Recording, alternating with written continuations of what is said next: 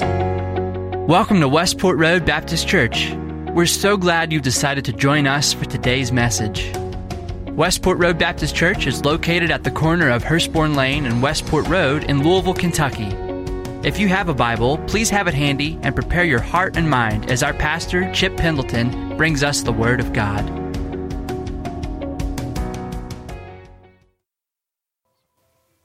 Well, good morning again.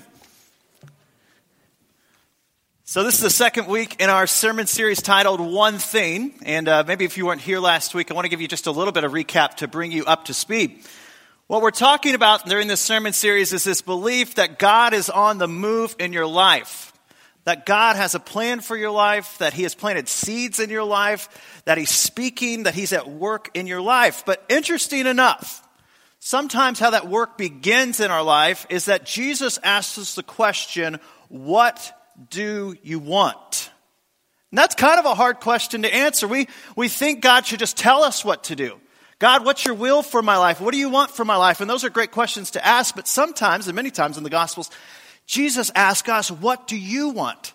And it speaks to our desire. And friends, the truth was that God is not offended by our big dreams, but wants us to be like a kid. A kid at Christmas will tell you what he or she wants. And God wants us to be like that kid that will just say, God, this is what I want. This is what I'm asking for. And that this is my one thing for the year, or my one thing in life. But I have a confession, and I don't know if you share this with me. Sometimes when I know what I want, this is what my motivation looks like. Oh. Come on, what did you want? That's a cat on a treadmill. The owners had a one thing. They want the cat to walk on the treadmill. The cat had zero motivation to do that. Interesting enough, there was a conference recently, and a South Korean company tried to fix this problem. I don't know if you heard this. They created a new cat treadmill that you can actually now speak to the cat through your app on the phone. You don't even have to get up and get off and exercise yourself, but you can put your cat on this treadmill and speak to you. The only problem with it is it costs $1,800 for this new cat treadmill. But what happens is we know what we want, but suddenly we lack the motivation to actually put into practice our life and to actually go after those God-given desires. And too often we end up doing nothing. But if we're going to go after our one thing for God, then we're going to have to be intentional. So this sermon today is to help us who are identifying, God, this is what I want to go after, to take those next steps, actually to go after it. Our anchor verse for today will be Philippians chapter 3, verse 13 and 14. Philippians chapter 3, verse 13 and 14. Paul here is writing to the church at Philippi, and he says this, brothers and sisters, I do not consider myself yet to taken hold of it, but one thing I do, forgetting what is behind and straining toward what is ahead, I press on toward the goal to win the prize for which God has called me heavenward in Christ Jesus. So Paul here is writing, and he says he has his one thing. He's going to forget what is behind. And many times it is our past that can keep us from moving forward after the one thing that our heart desires. And there are several different things, I think, in our past that we need to forget. The first thing I think we need to forget is we need to forget past failures and mistakes. Many times it is our past failures and mistakes that can keep us from moving forward after what God has for us. You may have remembered this, but Steve Harvey was the host of the Miss Universe pageant in 2015. And it was the culmination of the pageant. It was broadcast live around the world in many different countries. And Steve Harvey goes to announce the winner and announces that Miss Columbia won Miss Universe pageant. The confetti flies. They put the crown on Miss Columbia. And Steve Harvey has an oops moment and says, actually, it wasn't her. It was Miss Philippines. And so broadcast around the world, Steve Harvey suddenly finds himself with one of those foot in his mouth, and he has failed in front of the entire world. It makes our failures look a little bit smaller. Steve Harvey handled it with grace, despite being the subject of memes and jokes and being called the greatest mistake in award show history. But Steve seemingly landed on his feet and handled it well. Interesting enough, a few moments before that event happened, Steve told a crowd these words. He said, "The wisdom I have comes from the mistakes I have made. Failure is a wonderful teacher. I have failed more times than any one single person in this room. I have written more bad jokes. I've flunked out of college. I've been married 2 times before. I've been homeless and lived in my car for 3 years. I have lost everything that I owned twice. I have had a life with major league setbacks, but I've learned through all those setbacks. Look, God is in the forgiving business. If you won't stay down, He won't hold you down. So I make a mistake, I get up, and I keep going." Remarkable words there from Steve Harvey. Interesting enough, 3 years later was asked to host it again. What Steve had learned was this. Hey, you're going to fail. You're going to make mistakes. But if that is in your past, and you've repented, if you failed before God, but some of us just make mistakes on our own. It's a part of being a human. Don't let that past mistake keep you from going after what God has for you in your future. Paul wrote in 2 Corinthians 5:17, he says, "Therefore, if anyone is in Christ, the new creation has come, the old has gone, and the new is here." Friends, Jesus didn't die on the cross. He didn't forgive you of your sins so that you would feel so guilty and ashamed of your past that you can't move forward to what God has for you in your future. But so often we beat ourselves up and we put our past as a roadblock that keeps us from pursuing what God has for us in the future. It may be time to forget the past. I also just want to mention these two quickly. Sometimes it's our past successes that we need to forget.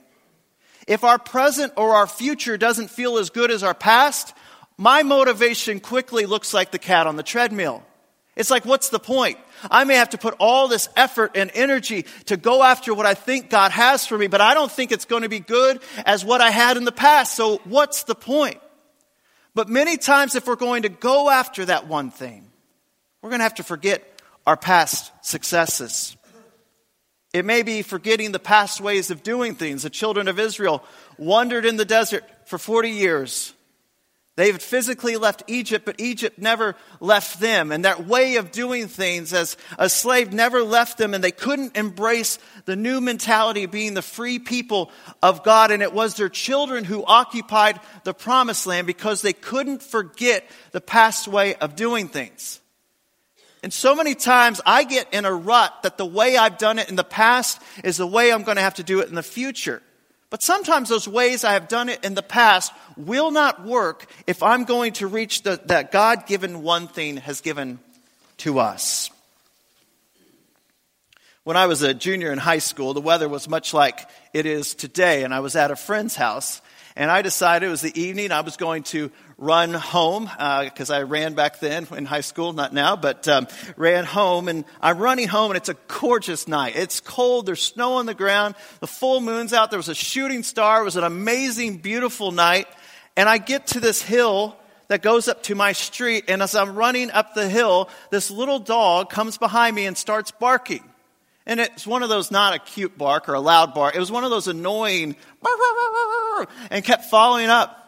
This dog was so small, it couldn't hurt me. There's nothing it could do. I'm on my way. I'm running home. I know where I'm going. And as I reached the top of the hill, I finally had enough. And I wanted to show this dog who was boss and who was stronger and who was bigger and better. And so as I jump onto the sidewalk, I think I'm going to chase this dog. And as I turned, you remember there was snow on the ground, and I hit ice and I slid and I landed right on my back. The dog magically disappeared. The dog actually was so surprised, it stopped barking and ran away. And as I lay there on my back, I remember thinking, I could get mad, but I'm not. But you know what God, I felt spoke to me in that moment? So many times, those negative voices in our past, they can't hurt us. They can't harm us. We know where we're going. We're going after our one thing, but those negative voices from our past just come behind us and they keep barking at us and keep saying over and over who we are not. You're not good enough. You'll never be smart enough. You won't be pretty enough. You won't be this. You won't be that. And those voices get stuck in our head. And if we're not careful, we know where we're going toward our one thing. But what we end up doing is trying to turn and chase off those voices in our head from our past. And friends, nothing can derail us faster than trying to silence the voices from our past. It may be that today you need to stop listening to those negative voices. That it's time to forget the past. 3 years ago, I was speaking at Mix. Mix is our awesome Wednesday night middle school and high school program. And I was speaking there and I was talking about the way we treat people. I'm going through and I'm preparing, and as I'm preparing, a scene comes back to me from middle school. I had invited a couple guys to go to a basketball game. They had invited one other person that I really didn't know. And I remember telling these two guys that I asked were on the basketball team. They were popular kids. They were cool kids. I wanted to be accepted by them. And I remember telling those two guys about this other guy who came along. I said, guys, I'd really love to have you guys spend the night, but I really don't want this kid to stay the night at my house. I don't know, was not a common refrain for me, but I said it in that moment. As I'm preparing for this, how many years later, 20-some years later, I felt like the Lord wanted me to contact that guy and tell him I'm sorry. I'm like, oh, come on.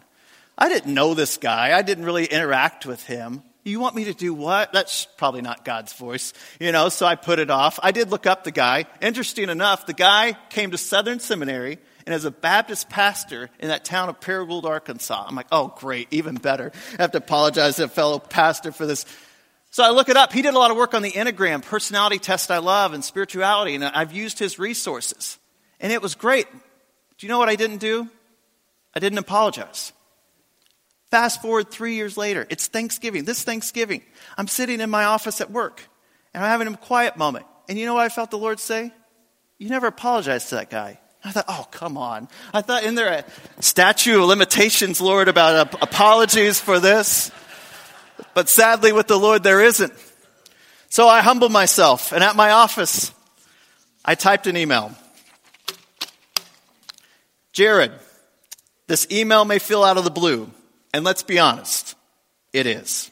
I said, I lived in Paragould, and when my dad was a pastor, and we both went to Oak Grove, and I was speaking to our middle school students, I told them the story. I said, this email is apologize for that. It may mean nothing to you, but it's important to me, and I guess that stuck with me all those years. As a result of this message, I looked you up and discovered you are a pastor in Paragould, studied at Southern, while I now live in Louisville, and I'm a pastor myself. By the way, your resource on the Enneagram and spiritual life is excellent. I've used it a lot. One other caveat, ... That message I gave was a couple years ago. Once I looked you up, I put off sending this message as it felt, frankly, even more awkward to send. I trust, though, that if God brought that to the surface, there's a reason for that, even if only to apologize. Also, you may now have a good illustration to use sometime for a sermon. And then I hit send and crawled in the fetal position in my office because I wanted to crawl in a hole and die, and I waited. I got this response 2 days later. Josh, I still hate you. I'm joking. He didn't say it. He said this, Josh, it's so good to hear from you and to know you're serving as a pastor in Louisville. I'm familiar with Westport Road Baptist Church. He doesn't say if that's good or bad, from his time in Louisville. He goes on and he says, I really believe the Holy Spirit prompted you to send this email. You mentioned the Enneagram spiritual formations, and he talks about how for the past 3 years he's been on a journey himself, how two other experiences, gratefully not mine, stuck in his mind. Let me just read you what he said. He said, in light of these two events that had happened in his past, the narrative script I began to live out was A, that I'm loved not for who I am, but for what I do. And if I can't compete, if I can't win, if I can't accomplish my goals, then I will be rejected. And B, that my image matters. Who I am on the outside matters more than who I am on the inside. He talks about, he had to think about it for a while, but he did remember that experience and shared a similar thing of feeling rejected, but forgiving me for that. He said, thanks so much for reaching out. Your apology is most definitely therapeutic, life-giving, and God-honoring. I hope to hear back from you soon. And we've had a conversation since that. The thing I love about Jared's response here is he had negative voices from his past that were saying, you're only as good as you look on the outside. If you can't compete, then you can't win. And he is in the process of working through that to forget those voices. It takes work to forget the past voices. One of my children this week on the playground, someone said something very mean to them. And I said, what's the kid's number? I was ready to talk to this kid's parents. We were talking through it, and I decided to practice my sermon right on him. This is a great moment. So I'm practicing my sermon on my kid. And my child said this. He said, I understand, Dad, but it's still really hard to forget that voice. And it's true, right? It is really hard to forget those past voices. It takes a lot of work. But the challenge is if we don't forget those past voices, like that dog, can get us off track from going to our one thing. Friends, I am convinced your life is too valuable. Your calling is too great. And your God is too good to let your past rob you from moving forward into His future. But it's not just forgetting our past. I think there's a second element to this. If you want to open your Bibles to the Gospel of Mark, I want to walk through a story here where Jesus here meets with a young man who comes to ask him a question. This is found in the Gospel of Mark chapter 10. We'll begin in verse 17. So Mark chapter 10, verse 17. As Jesus started on his way, a man ran up to him and fell on his knees before him. Good teacher, he asked, what must I do to inherit eternal life? That's a great question. If you had one question to ask Jesus, that's a great question. What must I do to inherit eternal life? So this person's thinking through the big questions of life. Seemingly he's well put together, articulate enough to even think through this. And in verse 18, Jesus says, why do you call me good? Jesus answered, no one is good except God alone. You know the commandments. You shall not murder, you shall not commit adultery, you shall not steal, you shall not give false testimony, you shall not defraud, honor your father and mother. Teacher, he declared, all these I have kept since I was a boy. It's at this moment the young man's feeling pretty good. He asked the question, he could answer Jesus' response. Seemingly all is going well. But then, in verse 21, Jesus says this. Jesus looked at him and loved him. I love that about Jesus. Even when Jesus is speaking to us, maybe it's even a disciplined moment, but Jesus looks at him and he looks at us and he loved him. And he said this, one thing you lack. Go, sell everything you have and give to the poor, and you will have treasure in heaven. Then come follow me. What a moment in this man's life. Jesus speaks to the man and he says, one thing you lack. This is the thing that the man has and so tightly in his possession that he cannot let it go. The man could not see that if Jesus is asking him to let go of this, then the future glory would be greater than the thing he is so desperately holding on to. But the man in verse 22 says, at this the man's face fell. He went away sad because he had great wealth. That which he held in his hand fell so much stronger than the glory that Jesus was asking him to let go of it. And he went away sad because he couldn't let go. We need to forget the past, but also as a part of that, we need to let go of what holds you back. When Jesus asks you to let go of something, the glory is going to be greater than what he's asking you to let go of. But so many times, what we hold in our hands feels so much stronger than the promise of future glory, the promise of future hope. Do you ever sit around and wonder what people were doing in 1912? Anybody this week? Well, I think I figured it out. They were waiting for the advent of YouTube. They didn't have YouTube in 1912 because they had some great videos that wanted to share.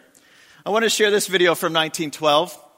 This was in Africa, And this would be under the title of How to Catch a Monkey. Can we see it?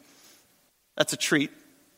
So the monkey goes up, puts his hand in the gourd, he grabs the treat, and he holds on. And he holds on. And he holds on. And he continues holding on. And in fact, what ends up happening is that the people who put the treat in, they walk up and they capture the monkey. Because the monkey would rather hold on to the promise of the treat inside the gourd. He would rather be captured and hold on to the promise of the treat inside the gourd than to let it go and go free. Friends, don't be like a monkey. Don't be like a monkey.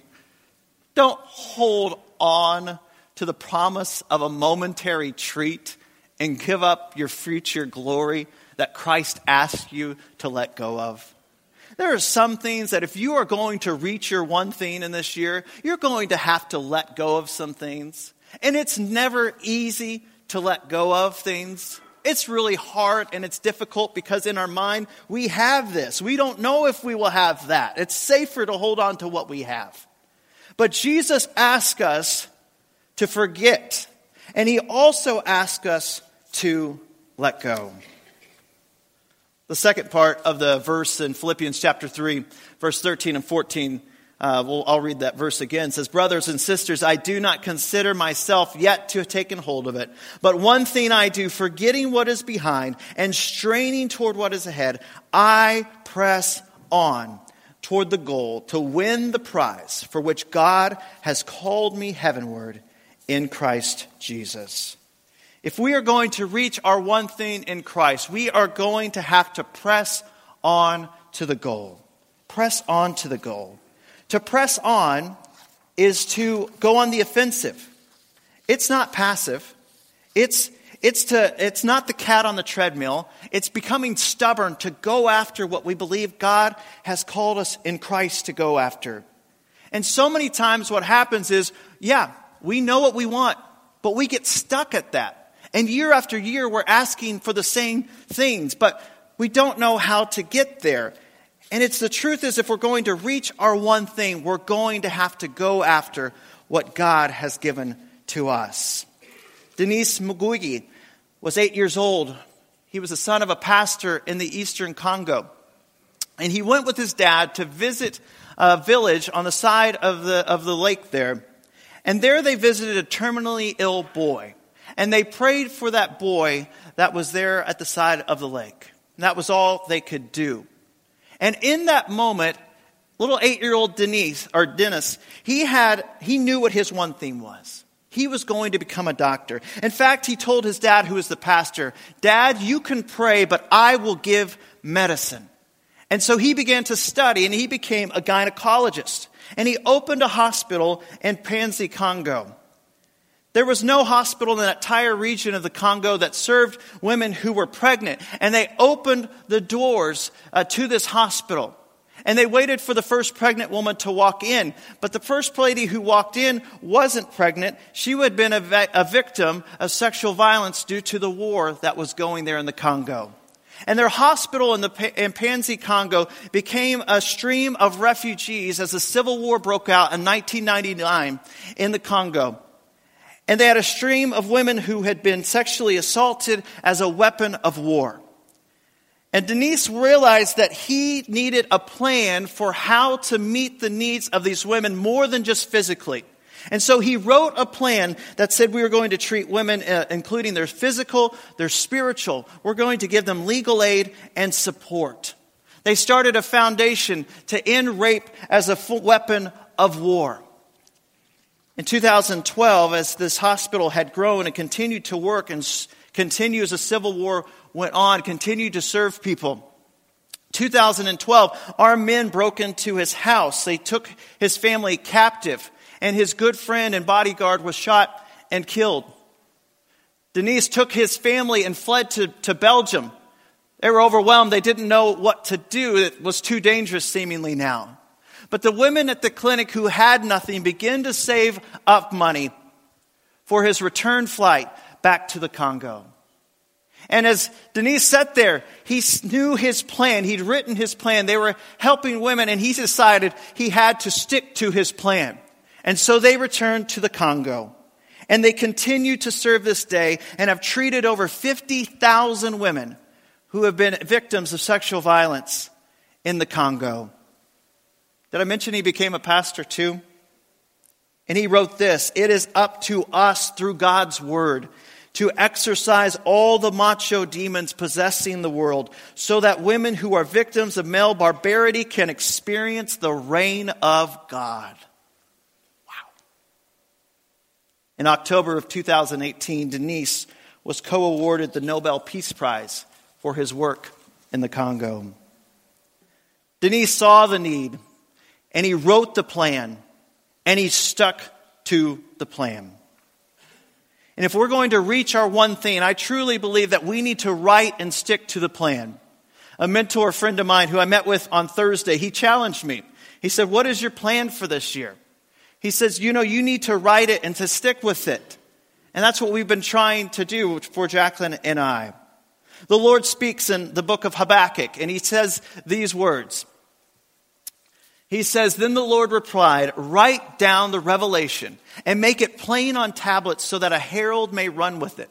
For the revelation awaits an appointed time. It speaks of the end and will not prove false. Though it linger, wait for it. It will certainly come and not delay." And so many times we don't know how to write the plan. We know what we want, but we don't know the steps to get there. And so the challenge that my mentor friend said on Thursday that we're putting in play is you need to write down 5 steps for every one thing that you want to do. What are 5 steps that you're working at to go after, to press on, to reach that goal that you feel that is God-given? So many times we just know the desire, but we don't take any action steps to get there. But for Denise, who saw that in the Eastern Congo, he wrote the plan and he stuck with it. But sometimes we get a fear around doing this, right? Part of the reason why I don't necessarily always like writing a plan is because I'm afraid it won't happen. Well, I wasn't planning on this circumstance. I wasn't planning on this diagnosis. I wasn't planning on this happening. And so what we end up doing is just trying to stay away from it and just try to maybe magically let it happen. But at Psalm 37, verses 4 and 5, it says this verse: "Take delight in the Lord." That's your one thing. Take delight in the Lord, and he will give you the desires of your heart. Commit your way to the Lord. Trust in him, and he will do this. It is an act of trust to write a plan and to stick with it when we're going through tough times and difficult times. The Apostle Paul in Philippians 3:12, the verse before our anchor verse today, wrote this: "Not that I've already obtained all of this or have already arrived at my goal, but I press on to take hold for which Christ Jesus took hold of me." Friends, there will be circumstances that come up against you that seek to prevent you from reaching your one thing. It's going to happen. The circumstances of your life will not always be perfectly aligned so that it makes it easy to achieve what you feel God is calling you to achieve. And there is going to have to come a moment of which we have a commitment that says, no matter what comes my way, I'm going to press on. Or in essence, what Paul is saying, don't give up. Don't give up. No matter what comes your way, do not give up. I read a remarkable story this week about Gilbert Tuabonye. He was a senior in high school, October 21st, 1993, in his homeland of Burundi. He was an accomplished runner, and he was looking forward to graduating and coming to the U.S. to run in college. Things were off that morning as he walked to school. Gilbert was a Tutsi, part of the Tutsi tribe. As he went to school, some members of the Hutu tribe started chanting at him, "You will die today, you will die today." He ignored it. He had an exam. He did not know what they were talking about. But when he was in his school, his story had been caught up as a part of a genocide. And the mob began to come and attack all the several hundreds people that were inside the school. And it went on for hours. He would say, "I'm a normal Christian," but he really didn't know God. And during this process, as people around him were dying, he started hearing a voice inside of him that he said, I knew only could be God. He said, "I will protect you. You will live, and you will tell the story of what happened here." And as he sat there amongst the carnage and the chaos, he felt God speak to him and tell him the way to escape. And he jumped out of a window.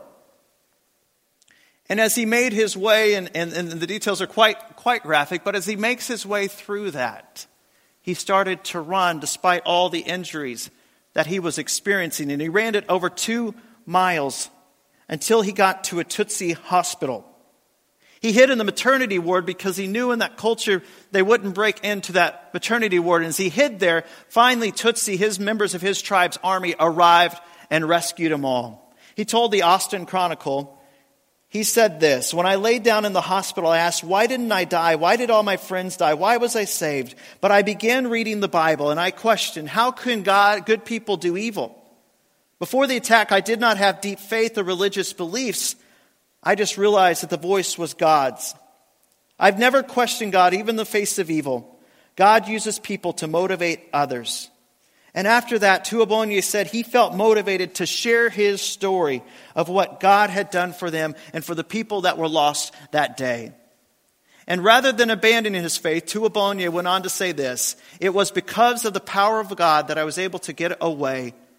And he said, "I choose to tell what God has done to save me, what happened to me."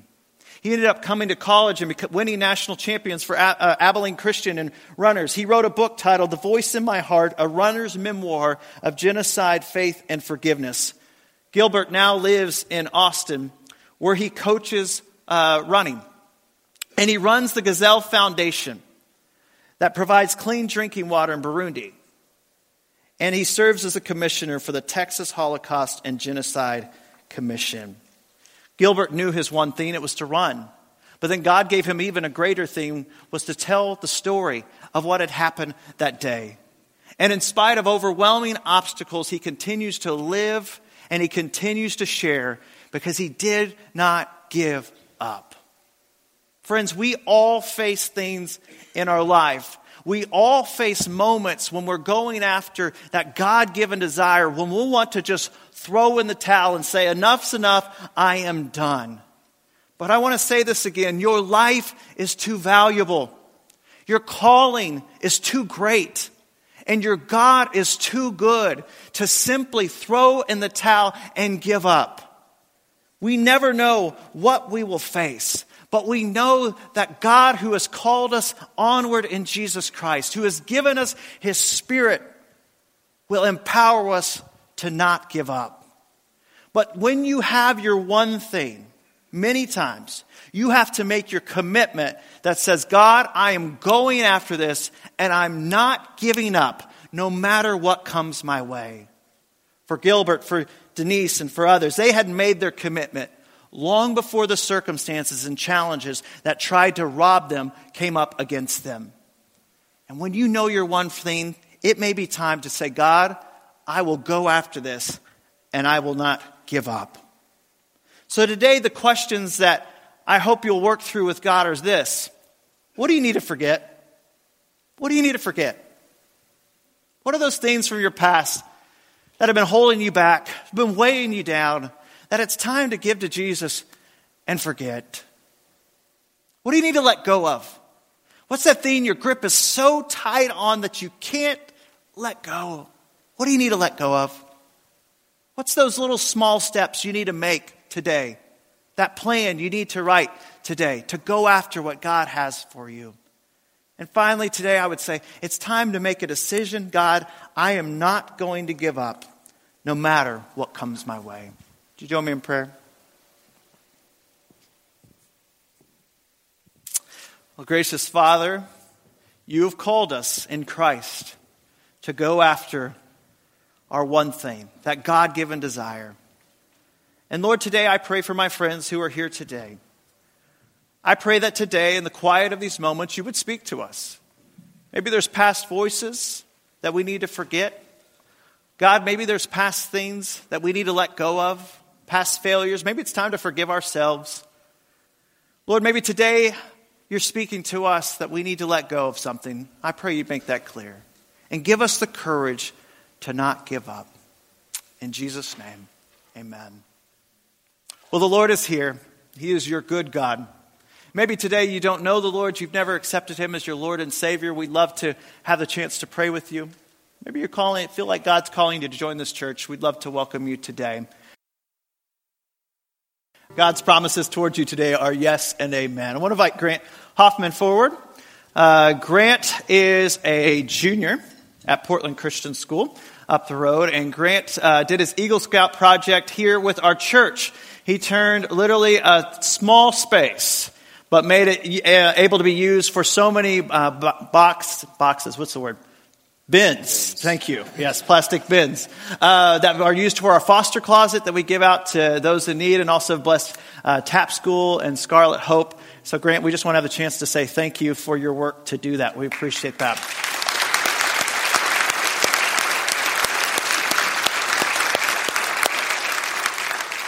And to know that how many people have been helped as a result of that project. So, Grant's Eagle Scout ceremony today at 4 o'clock at St. Francis in the Fields. I almost said Shepherd of the Hills. That's a church in Tulsa, but St. Francis of the Fields Episcopal Church at 4 o'clock today. Larry? Okay, guys, come on up, all of you. My pleasure to introduce to you Brian and Debbie Gould, and Sarah and Matthew and Hannah. They all come with promise of a letter from Highview Baptist Church.